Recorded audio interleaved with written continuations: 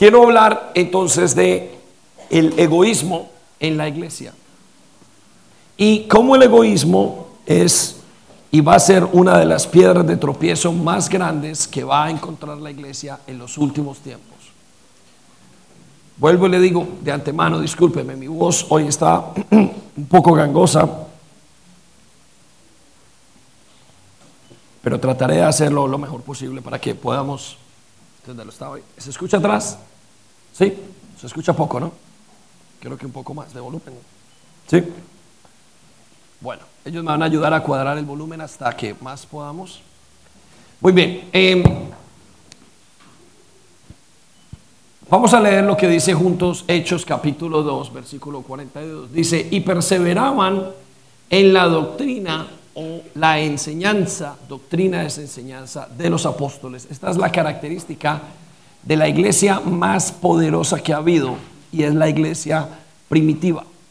Es la iglesia que dejó el Señor Jesucristo con Pablo, con Pedro, con Juan, con todos sus apóstoles. Era la iglesia que quizás pasaban y con sus sombras sanaban. Era una iglesia tan poderosísima que cambió todo un reino y cambió la vida de tanta gente que hasta el día de hoy todavía seguimos beneficiados de ese cambio que hubo. El impacto tiene 2000 años. Sin internet, sin WhatsApp, sin micrófonos, sin escuelas, seminarios o universidades, sin nada protocolario desde el punto de vista académico, sin gente que tuviesen genios. Los que comenzaron la iglesia no eran genios y no necesitaban serlo. Entonces la pregunta que yo me hago es ¿cuál fue el secreto de la iglesia primitiva? Y dice que la iglesia primitiva perseveraba en la doctrina, en la enseñanza. Pero lo otro que hacían 5 cosas, voy a mencionar 2. Dice, también perseveraban en la comunión. Repita conmigo, comunión. Unos con otros y en el partimiento del pan en las oraciones. ¿Qué fue lo que hizo que esa iglesia fuera tan poderosa? ¿Qué fue lo que transformó la vida de esas personas y la vida hasta llegar a nosotros? Usted tiene que pensar que el evangelio le llegó a usted hasta acá porque Dios hizo algo y alguien pagó un precio por eso. Y como se dice en inglés, by the way, entre comillas, una de las cosas que les cuento, debemos de agradecer a la señora que estaba aquí la semana pasada, porque sin ella Dios hubiera utilizado a alguien más, pero ella fue la mujer que utilizó para que hoy ustedes y yo estuviéramos sentados aquí. Lo vine a recordar cuando terminé la reunión. Recuerdo que ella fue la mujer que Dios utilizó para que toda esta iglesia, lo que somos ahora, haya pasado. Dios lo hace con cualquiera, pero decidió hacerlo. Sin ella no hubiera dado, quizás no hubiera sido así. Amén. Interesantísimo, la tuvimos aquí la semana pasada y tan normal porque realmente somos una iglesia muy familiar y no se espera nada, pero para mí el agradecimiento es muy importante. Y cuando veía que aquí tengo, me están señalando que si quiero algo de chupar. Y cuando la semana pasada estaba acá, se me llenaba de agradecimiento el corazón. Y digo, todos los que están aquí sentados es porque hubo alguien que puso su vida. Y ella lo puso, ella venía cada 2 semanas y la iglesia comenzó con 3 personas en aquello que se llamaba o aquello que es o lo que sería en ese entonces lo que es más bien la embajada ecuatoriana, y comenzó con 2 o 3 personas que se reunían, y la que abrió las puertas para el evangelio fue una mujer que era la esposa de un agregado militar del Ecuador, y ella se encargaba de venir, se montaba al avión por la mano el viernes en la noche, venía, se quedaba el sábado, compartía el domingo y se montaba de vuelta en los aviones. Pero estando de regreso, hay que ayudarlos. Está bien, si quieres ir tú por este lado, todos. Escuchen, entonces ella se montaba. Lo que las personas no saben es que cuando se montaba en el avión tenía pánico a volar. Tiene mucho más mérito. Y contaba que cuando se bajaba estaba tan nerviosa, porque cada vez que el avión iba a arrancar o a levantarse o a despegar, ella arrancaba la silla del avión y seguía. Pero no le importó. Y pasaron 3, 4 personas, 5 personas, 6 personas, 10 personas. Y pasó por mucho tiempo así. Iba, venía, madrugaba y se devolvía. Tal como lo hizo. Y aquí la vimos pasar y nos compartió, y es Emma excelente, ¿no? Entonces, se me había olvidado, casi que la cojo a veces, le digo gracias, porque realmente estoy muy agradecido, porque hoy somos lo que somos debido a que alguien pagó el precio por nosotros, ¿sí? Y no ha dejado de venir en todos los años. Lleva los últimos 20 años viniendo, estando, viniendo y dando y entregando y dándonos amor y cuidándonos. Y este fin de semana vino por razones muy especiales que son de mucha alabanza, de mucha honra para nosotros. Entonces siempre está, y quiero decirles que así es la iglesia, así somos la iglesia. Entonces vuelvo al punto que tiene que ver con lo que estaba hablando. ¿Qué es aquello que la iglesia, cuál fue esa característica, ese valor por la cual la iglesia pudo permanecer tan fuerte y continuar? Y creo que eso se llama el dar. Repita conmigo: el dar. La iglesia comenzó a dar y no ha dejado de dar. Miren, 1 Timoteo 6:13 dice: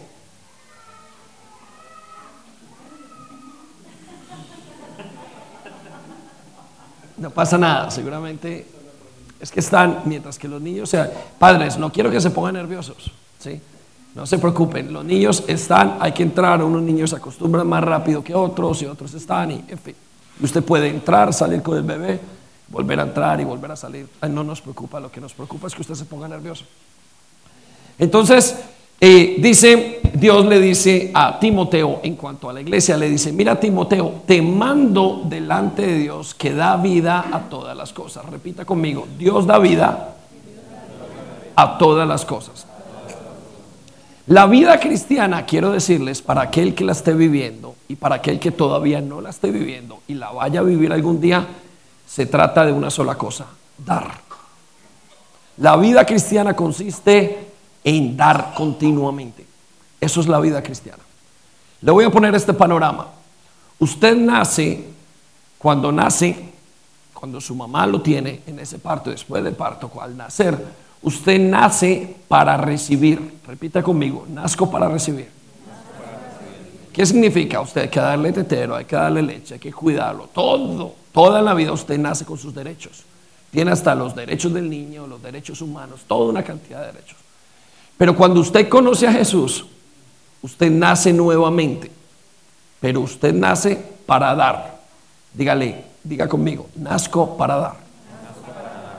A partir de que usted comienza su vida cristiana, su vida es continuamente dando.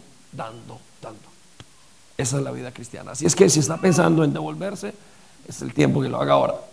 ¿Por qué? Porque usted de aquí en adelante, Dios lo va a llevar a dar continuamente. Y no estoy hablando solamente de finanzas, estoy hablando de perdón, de amor, de todo. Entonces, la vida cristiana solamente funciona si usted da.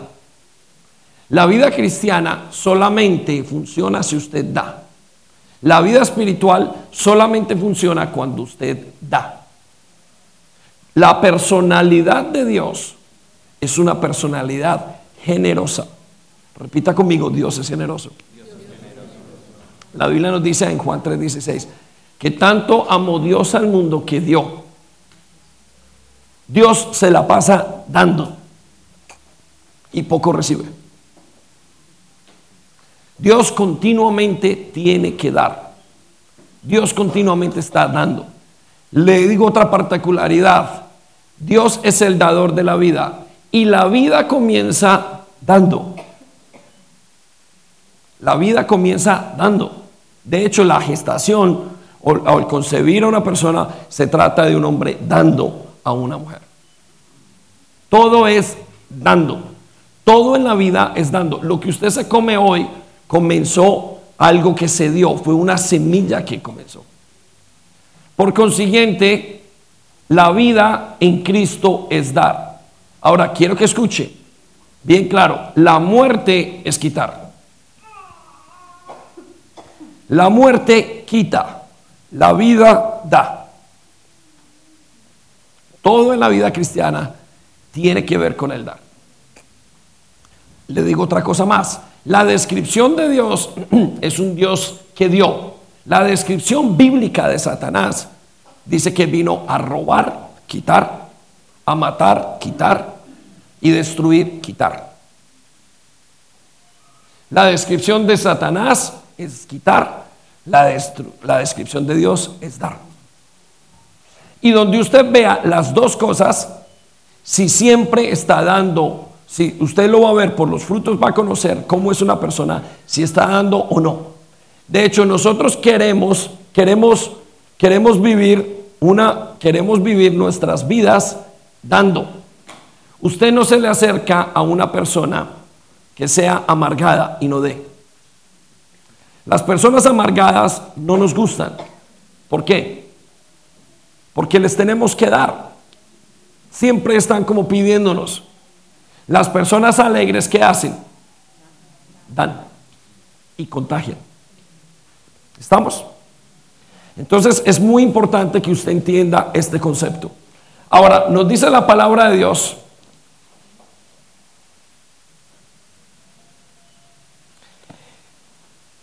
en Mateo 24:12.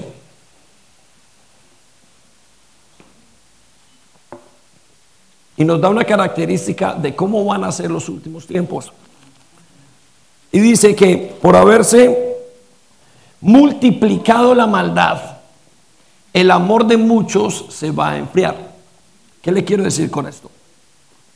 Cuando Jesús estaba hablando de los últimos tiempos, estaba describiendo la iglesia. Y dijo, una de las características de la iglesia en los últimos tiempos será que la gente se va a enfriar. Esta descripción no es de la gente de afuera, porque la gente de afuera ya está fría. Usted vino hoy y lo recibió alguien con mucho amor en la puerta y se abrazó con alguien. Es porque alguien le dio. Afuera no hay abrazos. Afuera hay un mundo frío. ¿Por qué? Porque falta amor. Afuera hay destrucción, afuera hay brokenness. Aquí hay arreglo, aquí hay sanidad en la casa de Dios. Eso es la iglesia. Entonces usted ha venido a una iglesia donde a usted se le da y Dios le está dando por medio de la palabra de Dios. Muchos de ustedes vinieron y necesitaban paz y Dios le está dando paz. Y eso ha sido el caminar de todos nosotros. Cuando yo vine no tenía lo que tengo hoy. Cuando vine al Señor no tenía familia, ahora tengo familia, ahora puedo amarle. Tengo tantas cosas que agradecer porque Dios ha sido tan bueno. Pero Dios no ha hecho nada más y nada menos en todo este tiempo que dar, dar, dar y dar. Quiero que se comparen antes de conocer a Cristo con su vida hoy y sea honesto. Y usted puede decir que tiene mucho más de lo que usted tenía antes. No se compare con el de al lado, compárese con usted sin Cristo. ¿Y quién es usted ahora? Y Dios le ha hecho, simplemente le ha dado.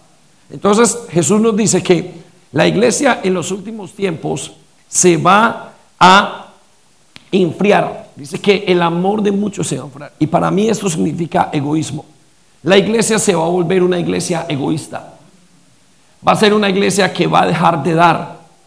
¿Por qué? Porque precisamente debido a la maldad y a todo lo que hay afuera, la gente se va a ir enfriando. Y ya no estoy hablando de las características para dar financieramente, vuelvo y digo, porque estamos en una nación que da financieramente. Si usted le pide a alguien que le dé, hay un gatico que se está muriendo y necesitan 3 libras al mes para ese gatico, a los ingleses les encanta. Las charities, no tenía ningún problema. Pero cuando usted va y le dice a esta sociedad amor, verdadero amor no son capaces de darlo. ¿Por qué? Porque es una sociedad y vivimos en un mundo muy frío.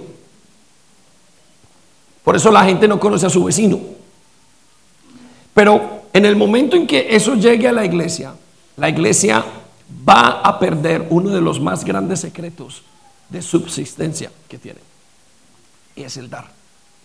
El éxito de la iglesia es que la iglesia ha dado. La iglesia da amor, la iglesia entrega. La iglesia pierde su vida por el otro. La iglesia entrega continuamente. Por eso, si yo dejo y si dejamos enfriar el hecho de que usted sudar, y ya le estoy hablando es de su corazón, y yo veo que muchos se van enfriando. Mire, les doy una pequeña cosa dentro de la iglesia, un pequeño toque. Cuando yo veo a alguien en la iglesia que tiene un coche y sale, y yo le pregunto, ¿y dónde están los demás? ¿Por qué no llamas a alguien? A mí me preocupa que esa persona no lleve a alguien, porque yo veo que se van enfriando los lazos y vamos dejando de dar amor. A mí me preocupa grandemente venir de mi trabajo a mi trabajo y no traer a la persona que está cerca mío y no poderla traer, porque eso es dar. La iglesia se va enfriando en el momento en que usted deja de dar. Y les voy a decir otra cosa un poco más profunda. ¿Ustedes saben por qué los hijos desobedecen a los padres? ¿Saben por qué los hijos desobedecen a los padres? Porque no quieren dar, porque se llenan de egoísmo. ¿Saben por qué las esposas no se sujetan a los esposos? Porque no quieren dar, por su egoísmo. ¿Saben por qué los esposos no aman a sus esposas? Porque no quieren dar, porque no quieren dejar su egoísmo. ¿Saben por qué muchas veces no se honra a los padres o a los jefes? Porque no queremos dar, porque hay un problema de egoísmo. Y si no comenzamos a trabajar nuestro egoísmo, nuestra iglesia se va a secar. Me gusta porque cuando viene Emma son mis ojos, son mis jefes, Enrique y Emma. Y cuando ella viene siempre yo escucho atentamente, yo voy viendo al profeta y escucho la voz de Dios y digo, a ver, ¿qué será lo que Dios tiene para nosotros en este tiempo? Y entonces, según la palabra, yo voy entendiendo y yo la discierno. Y la palabra era, no conviertan bendiciones en maldiciones. Miren, nosotros como iglesia sabemos convertir maldiciones en bendiciones. Eso lo enseñamos. Pero cuando usted comienza a aprender a convertir bendiciones en maldiciones, es lo preocupante. Y ella decía la semana pasada, pongan a Dios de primero. Pongan a Dios. Y me dijo, el dinero tiene un problema en sus corazones. Saben, estamos en una sociedad donde nuestros hijos comienzan a trabajar a los 18 años. ¿Y sabe qué dice su egoísmo? Ya no te necesito, papá. Yo tengo dinero. Poder adquisitivo. Y dejan de honrar a sus padres. Y dejan de obedecerles. Y dejan de mirarles a los ojos y decir y sujetarse a ellos. Estamos en una sociedad donde se enseña allá afuera que no hay una identidad. Entonces yo exijo o yo prefiero mi pecado. No te metas conmigo. Desde que tú me respetes, yo puedo hacer lo que quiera. No hay valores en mí. Y eso es egoísmo. Dios quiere mantenernos, iglesia, como debemos de mantenernos. Por eso lo que Él quiere hacer es mantener un corazón tan abierto y tan afable como los primeros días. Es un corazón donde Él quiere una iglesia, que la iglesia que va a pasar los últimos tiempos es una iglesia que va a ser una iglesia que se mantenga tan caliente, tan enamorada, tan capaz de dar amor en medio de un lugar tan frío. Yo se lo decía la semana pasada o hace 2 semanas. Nosotros somos la conciencia moral del mundo. En el mundo pasan muchas cosas, pero cuando eso pasa dentro de la iglesia, ya tenemos un problema grave. ¿Y saben cuál es el problema? La iglesia es usted. Y su corazón deja de dar. Es un corazón que se va a secar. En el momento en el que el creyente deja de dar, y estamos hablando de lo financiero, pero estamos hablando de todo, no estoy hablando de algo puntual. En el momento en el que el creyente deja de dar en su casa, se comienza a secar. ¿Ha visto una persona amargada? Es una persona que dejó de ser, se secó por dentro. Y hay hogares. Conozco gente dentro de la iglesia que dio diezmos, que dio ofrendas, que eran impecables, intachables, pero sus corazones están cerrados para Dios, porque dejaron de dar. No pudieron cambiar, no pudieron ser transformados, porque su egoísmo los centró en sí mismos.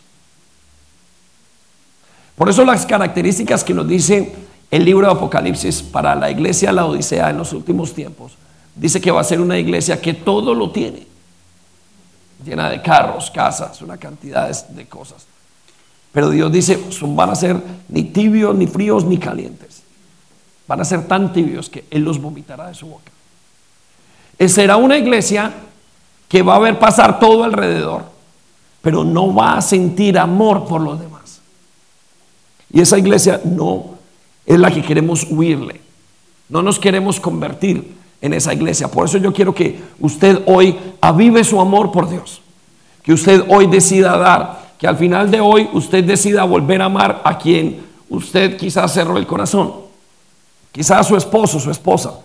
Quizás usted no ha perdonado a alguien. Y Dios le dice, iglesia, perdona. Me impresiona. ¿Por qué dice el Señor que debemos de poner la otra mejilla? Porque nos manda a perdonar. Escuche, ¿sabe qué qué es la palabra perdonar? Perdonar, donar de dar.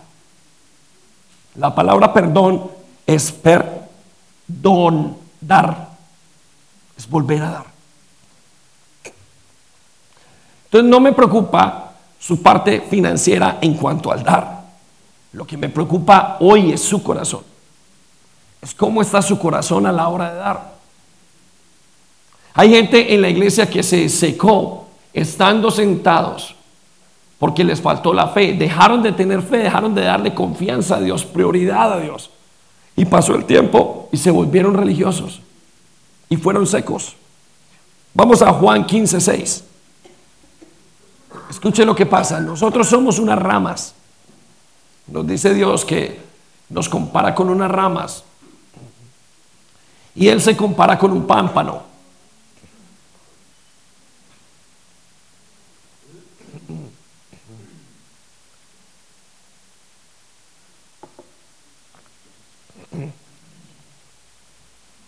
Y mire lo que dice el Señor. El que no permanece en mí será echado fuera como pámpano y se secará. Mire, una de las características de que usted está despegado de Dios es que usted deja de dar. Y usted puede estar sentado aquí y ser parte de los muebles de la iglesia, pero si usted ha dejado de dar, usted está seco. Y Dios no lo puede utilizar. ¿Sabe por qué? Porque Dios es un Dios generoso. Él utiliza a quien da. ¿Por qué utiliza a quien da? Porque Dios quiere repartir. Como Él quiere repartir bendiciones, Él tiene que utilizar a una persona que la vaya a dar. Lo mismo sería como una empresa o una charity aquí que dan fondos. Y le dicen a uno, vamos a darle 10,000 libras a un charity que pueda dar.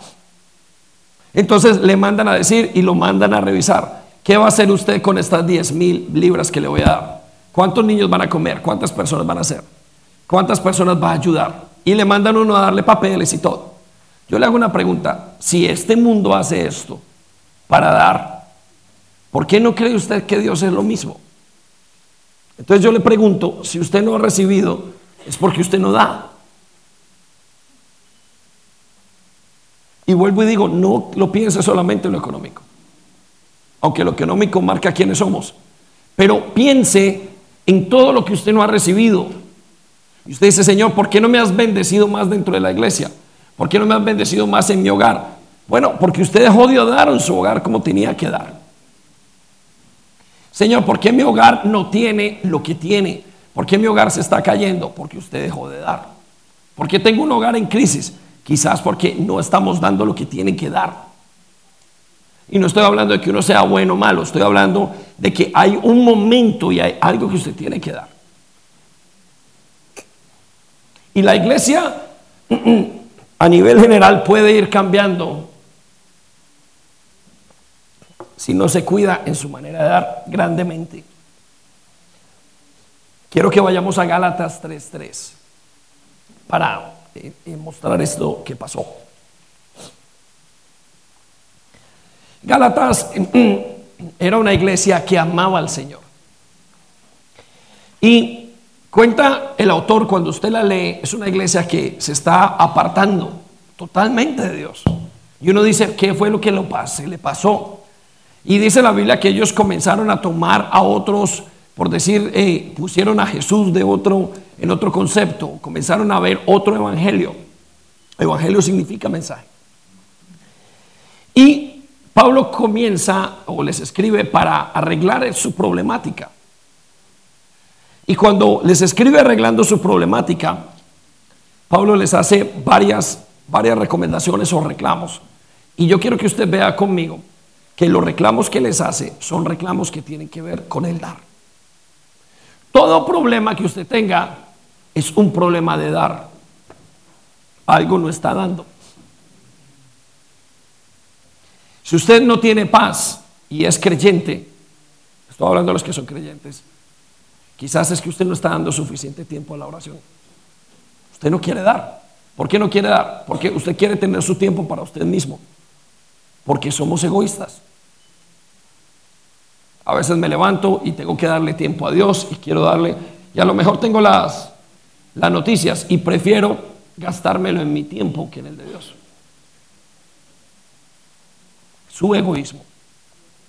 Usted sabe que tiene que educar a sus hijos según Dios, pero usted no tiene tiempo porque está haciendo otra cosa, porque no quiere. ¿Por qué desobedece un hijo a su padre? Vaya a lo más profundo de esa pregunta y usted se va a dar cuenta que al final no hay ninguna razón, porque el padre le ha dado todo, y la razón por la cual no lo hacen es porque simplemente no quieren, porque no les da la gana. ¿Debido a qué? A que no quieren dar. Es el egoísmo. Por eso el egoísmo es un cáncer en la iglesia. Si usted no trabaja su corazón, y si no trabajamos el corazón egoísta, es un cáncer en la iglesia. Hay gente que le dice a uno, ¿por qué no me llamas? Y uno, porque yo no llamo a nadie. ¿Qué significa eso? Egoísmo. Yo no doy, no quiero dar de mí mismo. Y lo que mantuvo a la iglesia fuerte y poderosa fue el dar. Continuamente era una iglesia dadivosa. ¿Qué daba? Daban en misiones, daban en entrega. Su gente dio hasta la vida por los otros.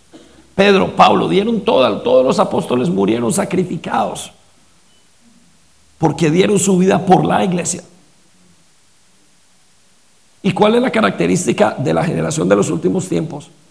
Dice, serán amadores de sí mismos. Tendrán problemas con sus padres. ¿Y qué muestra eso? Una sociedad egoísta. Por eso usted y yo necesitamos ejercitarnos en el dar. Mire lo que le dice Pablo sarcásticamente hablando. ¿Será posible? Le dice a la iglesia, me encanta cómo le dice, ¿será posible que sean tan tontos?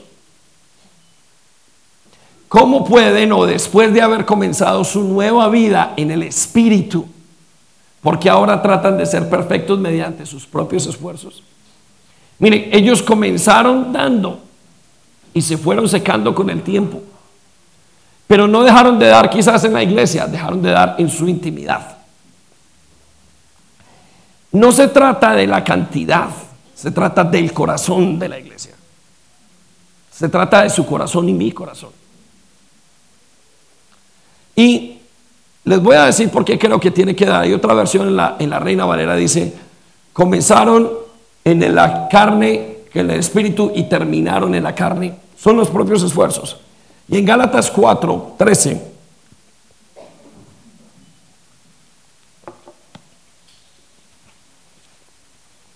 Pablo les reclama y les dice de su cambio al dar. Y quiero que sepan qué es el dar.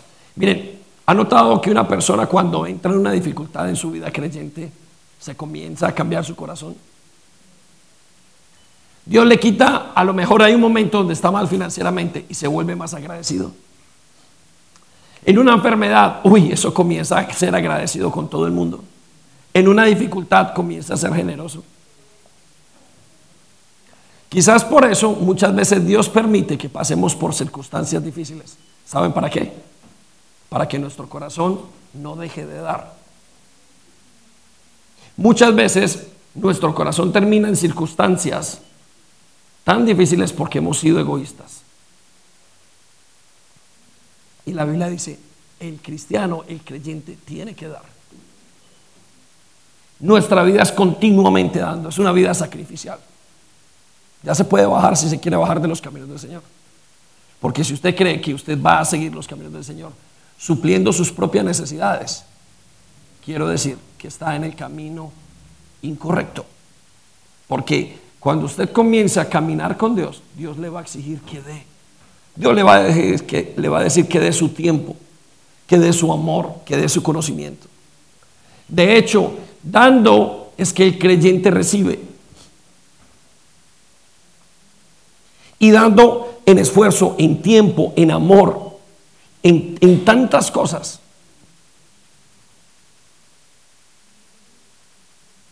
Escuchen lo que le dice a Gálatas. A los Gálatas les escribe Pablo, el mismo que le escribió lo que decimos ahora. Dice: sin duda, mire cómo era la iglesia, sin duda recordarán que yo estaba enfermo la primera vez que les llevé la buena noticia, o sea, que les llevé el evangelio. El siguiente versículo. Y aunque mi condición los tentaba a no aceptarme, ustedes no me despreciaron ni me rechazaron. Quiero que identifique una cosa: todo lo contrario, me recibieron y me cuidaron como si yo fuera un ángel de Dios, o incluso el mismo Cristo Jesús. Mire, cuando ellos vieron por primera vez a Pablo, su amor de ser nuevos en el Señor era tan grande que lo dieron todo. Y a mí me encanta la gente que es nueva en el Señor, no la que es nueva en la iglesia, la que es nueva en el Señor. ¿Saben cómo es la gente que es nueva en el Señor? Es una gente que da. Es una gente que uno le dice: vamos, vengan a orar por la mañana, levántese a las 5, levántese a las 6, y la gente se levanta. El que es nuevo en el Señor está fresco, da un corazón tan lindo, todo lo puede, todo lo cree, todo lo espera. El que está antiguo y viejo en el Señor,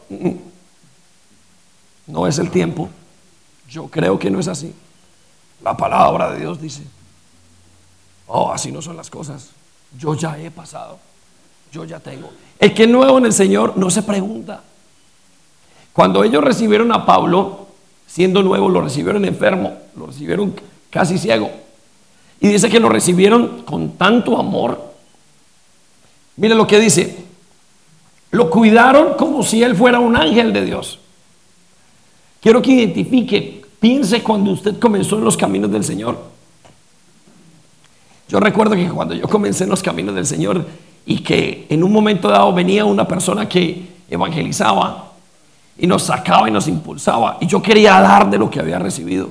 Y recuerdo por allá en un sitio me levanté y grité: Jesucristo los ama.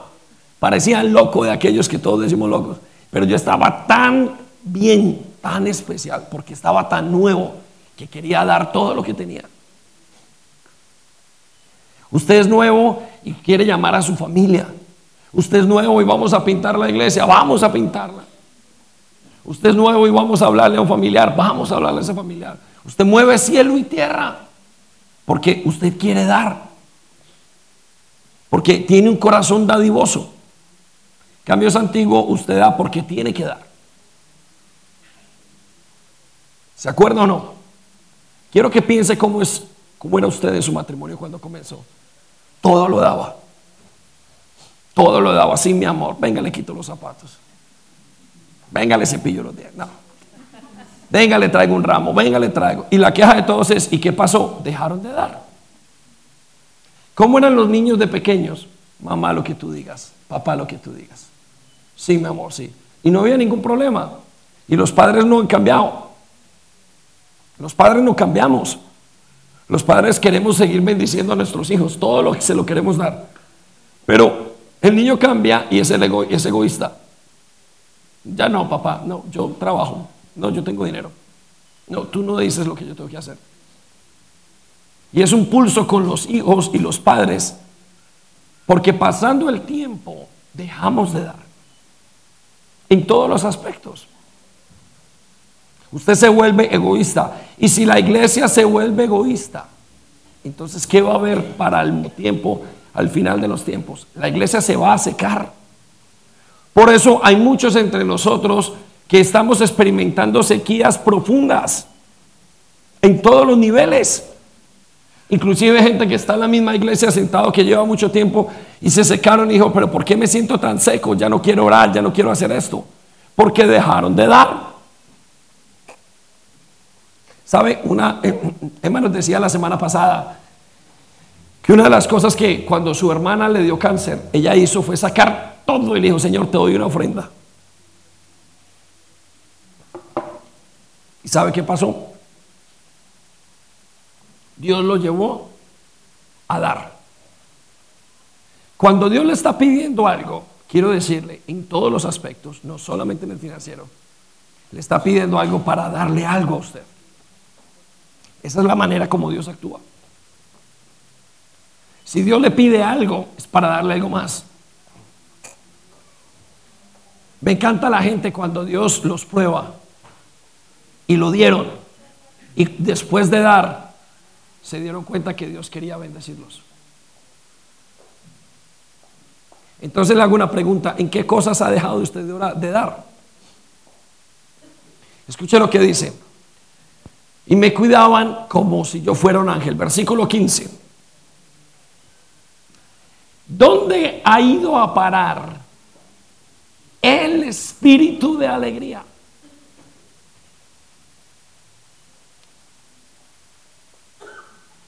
Ese es nuestro caso. El Señor le dice: ¿dónde fue a parar ese espíritu de alegría con el que usted comenzó a caminar con el Señor? ¿Dónde fue a parar ese espíritu de alegría con el que usted tuvo su matrimonio? ¿Dónde fue a parar ese espíritu de alegría cuando usted comenzó su vida? ¿Dónde paró ese espíritu de alegría que usted tenía cuando conoció al Señor? Mire, el dar es igual a la alegría. Por consiguiente, el no dar es igual a la amargura. Una persona amargada no quiere dar. Algo no quiere dar, perdón, quiere mantener sus derechos. No quiero y no quiero. Una persona rebelde, una persona que no quiere dar. No quiero hacer tu voluntad, Dios. Analícelo. Yo le pregunto: ¿al que es rebelde con sus padres, con Dios, con su esposo, con su esposa, con el pastor, con lo que quiera? ¿Por qué está siendo rebelde? Dígame.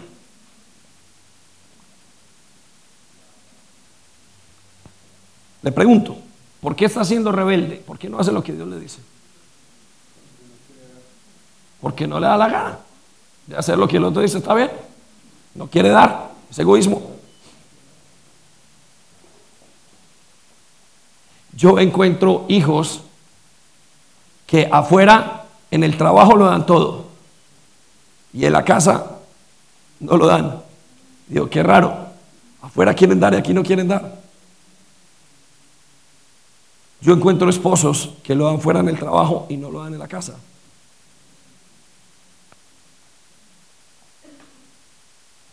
Tiene que ver con no dar, con el dar.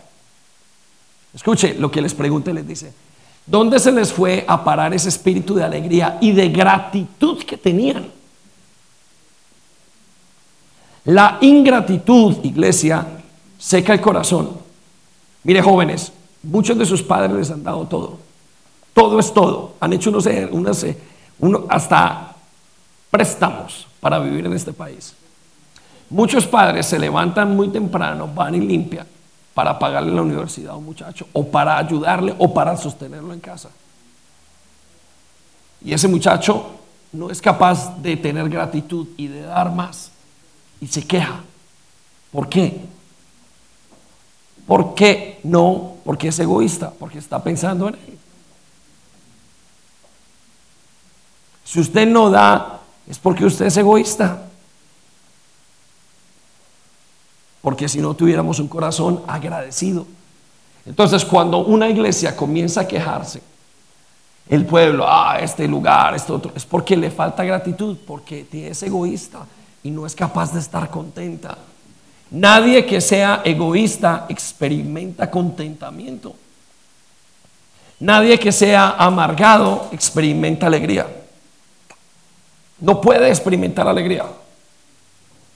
Por eso Dios no utiliza el amargado. Dios tiene que utilizar al que es alegre.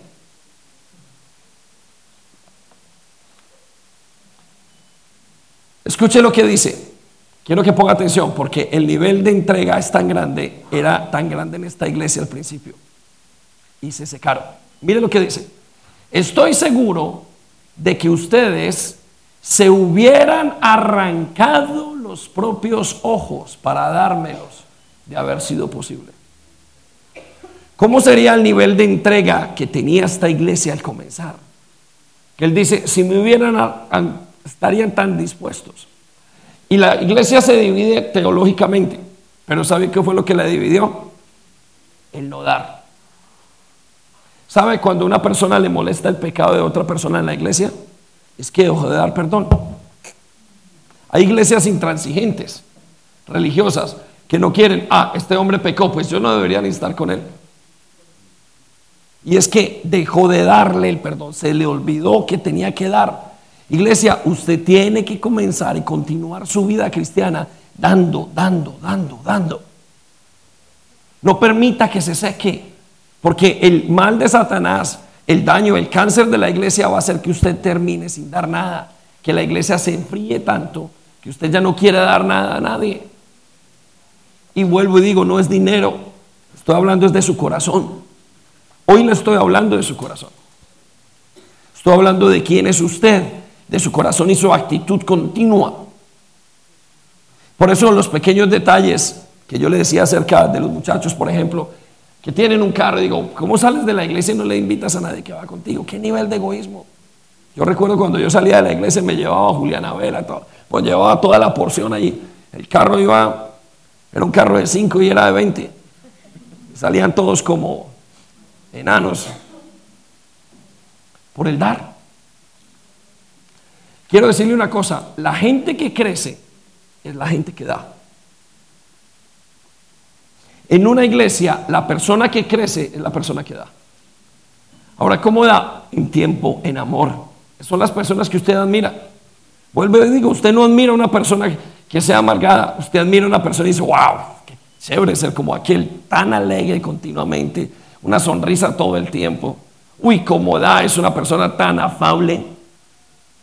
Esa es la iglesia, el dar. La iglesia da y da. Cuando estos jóvenes se fueron, lo decía en la primera reunión, cuando se fueron a Portugal, ellos se tienen que pagar su tiquete y van y hacen todas las cosas y entregan y hacen todo. Y lo hacen con sacrificio. Y estando allá, ellos dicen, vamos a dar. Y quiero que sepan esto, todos, que cuando uno vuelve de dar, uno sabe que el que más recibió fue uno mismo. Un sinnúmero de personas me dicen, mire, dando esa célula, no entiendo, pero yo estoy dando, pero siento que yo he recibido más. ¿Por qué? Porque es la manera como Dios hace las cosas para el cristiano. El cristiano se tiene que regir por lo que nos dice Lucas, capítulo 6, versículo 38. Escuche lo que dice, esta es la regla de oro del cristiano. Dad y se os dará. El mandamiento de la iglesia es que tiene que dar. Es el mandamiento de la iglesia. El mandamiento suyo y mío es que continuamente estemos dando. Y usted, si quiere caminar con el Señor, lo primero que va a hacer es dar. Mire, lo primero que hizo conmigo Dios fue que yo llamara a mi papá y a mi mamá a darles perdón y a darles honra. Lo primero que me hizo es coger el teléfono de Dios. Luego me fue organizando en otros aspectos. Me dijo, dame tu tiempo. Y muchos de ustedes piensan que Dios les va a quitar todo. Escuche, jóvenes adultos que creen que por venir a hacer o por hacer las cosas de Dios, Dios les está quitando y les está pidiendo. Dijo, no, Dios lo que quiere es darles más. Dios no le está quitando nada. Pero Dios, ¿por qué me quita la música? Pero ¿por qué Dios me quita esto? No, Dios lo que quiere darte es que en unos años, cuando tú tengas hijos, tengas unos hijos diferentes.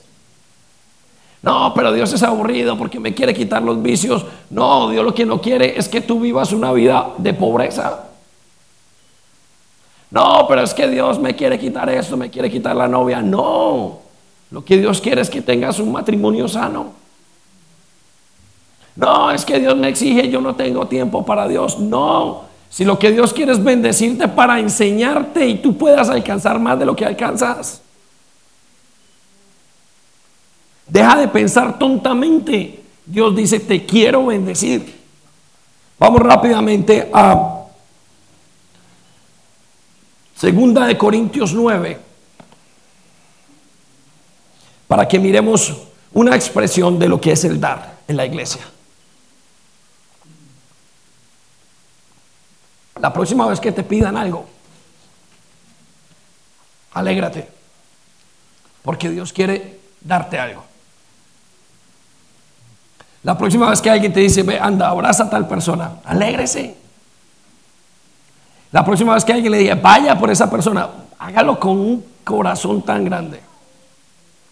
Porque nuestra capacidad de amor tiene que ser tan fuerte que los de afuera se enciendan y se contagien con nuestro amor. Nota que Jesús les dijo, miren esto, escuche esto. Jesús les dijo, así reconocerán que ustedes son mis discípulos. ¿Cómo lo dijo? Cuando se amen unos a otros. ¿No es acaso el amar dar? ¿Puede usted amar sin dar? No creo. Y mire lo que dijo. La única cosa que dijo, cuando ustedes se amen, ¿quieren saber cómo los van a reconocer los de afuera? Cuando ustedes se amen unos a otros, cuando se den uno al otro, vi una vida de dar. ¿Sabe qué dice la gente cuando llega a la iglesia? La gente cuando llega a la iglesia dice, esta es una iglesia de amor y es una iglesia de familia. ¿Saben por qué? Porque lo primero que hace, como hace todo el mundo en la iglesia, coge y lo abraza. Le dio un abrazo. Y vuelve y abraza al otro. Y es un saludo y es un beso aquí, es un beso. ¿Qué significa? Es una iglesia que da. Es muy raro que en esta iglesia usted pase desapercibido. ¿Por qué? Porque todo el mundo ama, todo el mundo quiere. Por eso la gente cuando viene a la iglesia el domingo dice, me sentí como en casa. Aquí no hay más que eso, el amor de Dios. Aquí no hay más ni la predicación podrá ser buena como en otra iglesia, como lo que sea, la banda, pues bueno, ahí vamos mejorándolos. Pero es el amor, es el dar. Entonces Dios quiere que usted dé. No se pierda su corazón, quite ese egoísmo, renuncie a su egoísmo, llegue a la raíz más profunda de sus justificaciones. Usted no quiere dar.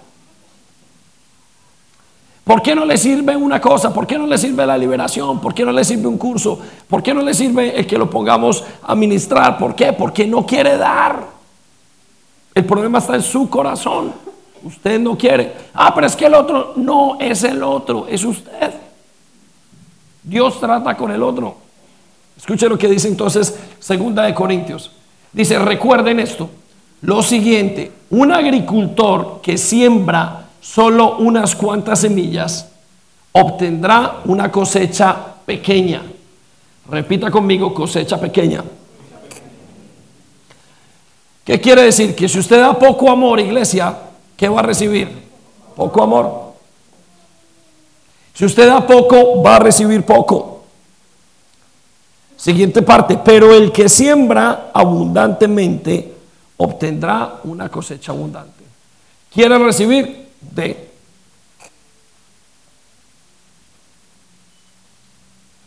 Y tiene toda la razón. Si usted coge aquí un puñadito de semillas y sacamos para el pasto que apenas va a salir el tiempo para poder labrar el pasto, y un puñadito de semillas colocamos, ¿qué vamos a recibir? Un poquito de pasto. Pero es que si esto es que esto es tan simple. En cambio, si sacamos un bulto de semillas y la tiramos ahí, ¿qué vamos a recibir? Bueno, pues una cantidad de pasto mayor. ¿Qué le hace pensar a usted que usted dando poco va a recibir mucho?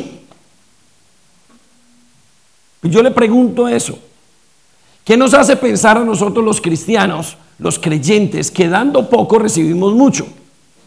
Que dando nada vamos a recibir mucho. Pero ¿de dónde sacamos ese cuento? Analícese. Quiere que Dios lo bendiga y usted da poco. Entonces, ¿cómo lo va a bendecir Dios si usted está dando poco, amigo? Si usted se esfuerza poco, ¿cómo le va a dar Dios mucho? ¿Cómo le va a dar Dios mucho si usted no está haciendo nada? Haga, dé, entréguele a Dios. Abra su corazón, dígale: Señor, quita este corazón egoísta. Dame un corazón para amarte, cambia lo que yo pueda darte más y más. Si no damos, ¿cómo vamos a recibir? Reciba una cosecha abundante en todos los aspectos, no solamente en el financiero. Porque el financiero es lo que todo el mundo está pensando. Y yo estoy hablando del financiero, pero estoy hablando de todos los aspectos de su vida. Yo estoy hablando no solamente de coger y venir a saludar a Miguel Ángel en la mañana, sino saludar a Marina, saludar aquí, saludar allá, a decir a todo el mundo: ¿cómo están? Quiero dar amor. Pero cuando usted viene aquí ¿cómo se llama? Un agente especial que no quiere dar a nadie, pues ¿qué va a recibir? Y luego usted sale a la mitad de la semana y dice: en la iglesia no experimenté amor este fin de semana, ¿sabes? Y digo: ¿qué fue lo que pasó? Digo: pues es que en la iglesia nadie me saluda. Pues ¿no será que tú no saludas?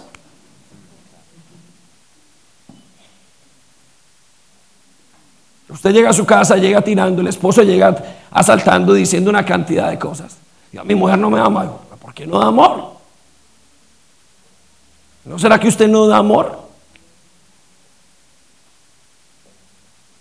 Analícelo. De eso estoy hablando, de mantener un corazón en fuego para el Señor. El secreto fue el dar. Mire, hasta para pedir perdón mandaban regalos. Usted encuentra en la palabra de Dios que cuando Jacob le mandó a pedir a Esaú, le mandó dando. Le mandó una camada de regalos.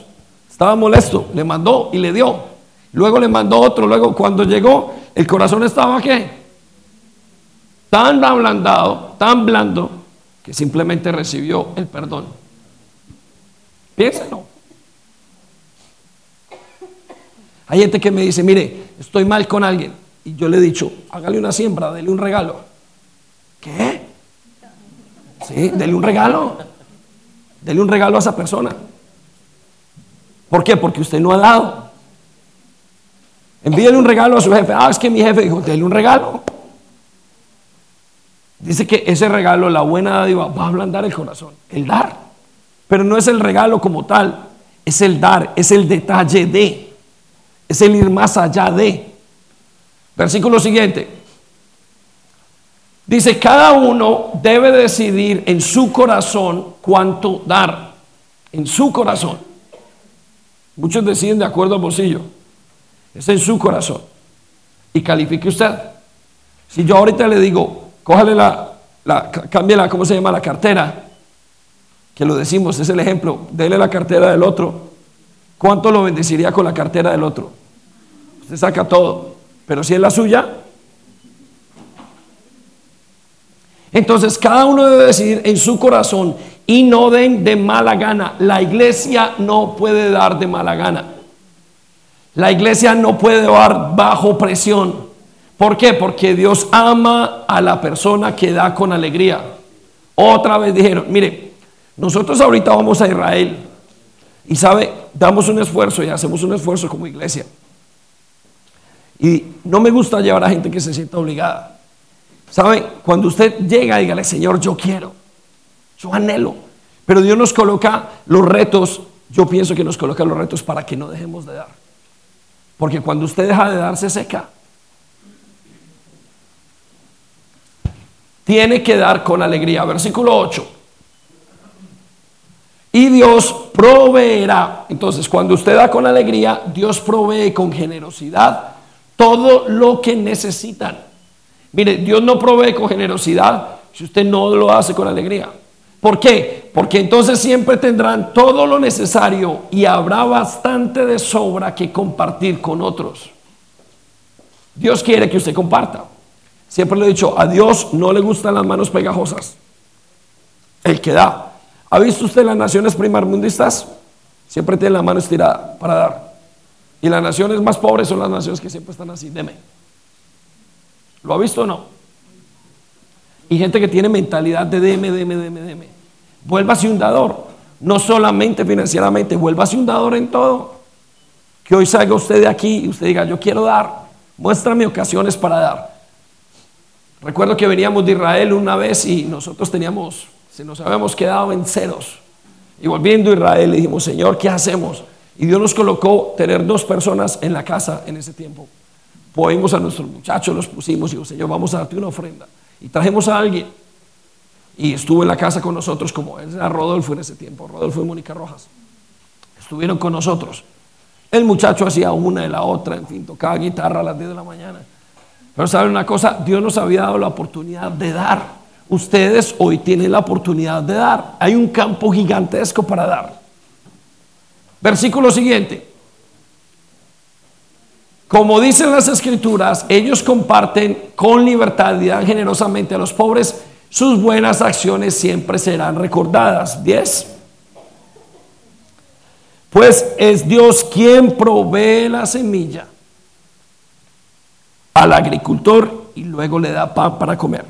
De la misma manera, Él va a proveer o proveerá y aumentará los recursos de ustedes y luego producirá una gran cosecha de generosidad en ustedes. Mire, si quiere tener generosidad, si quiere tener una buena provisión, usted tiene que dar. Si usted no comienza dando, entonces usted no va a poder recibir. Versículo 15, y con este terminamos. 15, escuche lo que dice. Gracias a Dios por este don. Imagínense cómo llama el dar, lo llama un regalo, el don de dar. Gracias a Dios por el don de dar. Dice, es tan maravilloso que no puede describirse con palabras. Y es así, usted ve una persona que es dadivosa, y dice, qué cosa tan bonita. A usted le place estar con esas personas, porque le dan tiempo, le dan amor. Miren, nosotros nos colocamos una meta en la iglesia, de que para el final del 2019, la iglesia supiese, por lo menos la fuerza de servicio de la iglesia, o sea, los servidores, pudiesen saber todos finanzas, y tener un sistema de presupuesto que ayudase a sacar a muchos de deudas. Y dentro de 2 años queríamos tener una iglesia con una gran cantidad de deudas resueltas, ¿sí?, entre las familias. Y dentro del efecto que pasaba era que decimos, hay que administrar. Y la gente cree, y yo les decía en la mañana, no crean que administrar es no voy a sacar nada, todo lo voy a retener. Eso no es administrar. Administrar es tener y dar. Ser un sembrador para tener una cosecha, usted tiene que sacar cosecha. Reteniendo, usted no arregla nada. Tiene que dar. Entonces les decía, no cometan el error que están pensando muchos. Y les contaba que, no sé si lo conté, pero hay un muchacho que tiene, creo que unas 18,000 libras en España, un muchacho joven, adquirida en unos 4 o 5 años. Y Dios en 1 año y medio lo llevó a que debiera 2,000 libras. Cuando en un momento el Dios le habla al muchacho y le dice, quiero que hagas algo que te va a costar 100 libras. El muchacho dijo, no, yo estoy ahorrando para hacer esto. Y lo que se vio era que su corazón se había vuelto egoísta. Su fe se estaba secando. Porque usted no es lo que usted guarde, es lo que usted dé. Es un don maravilloso.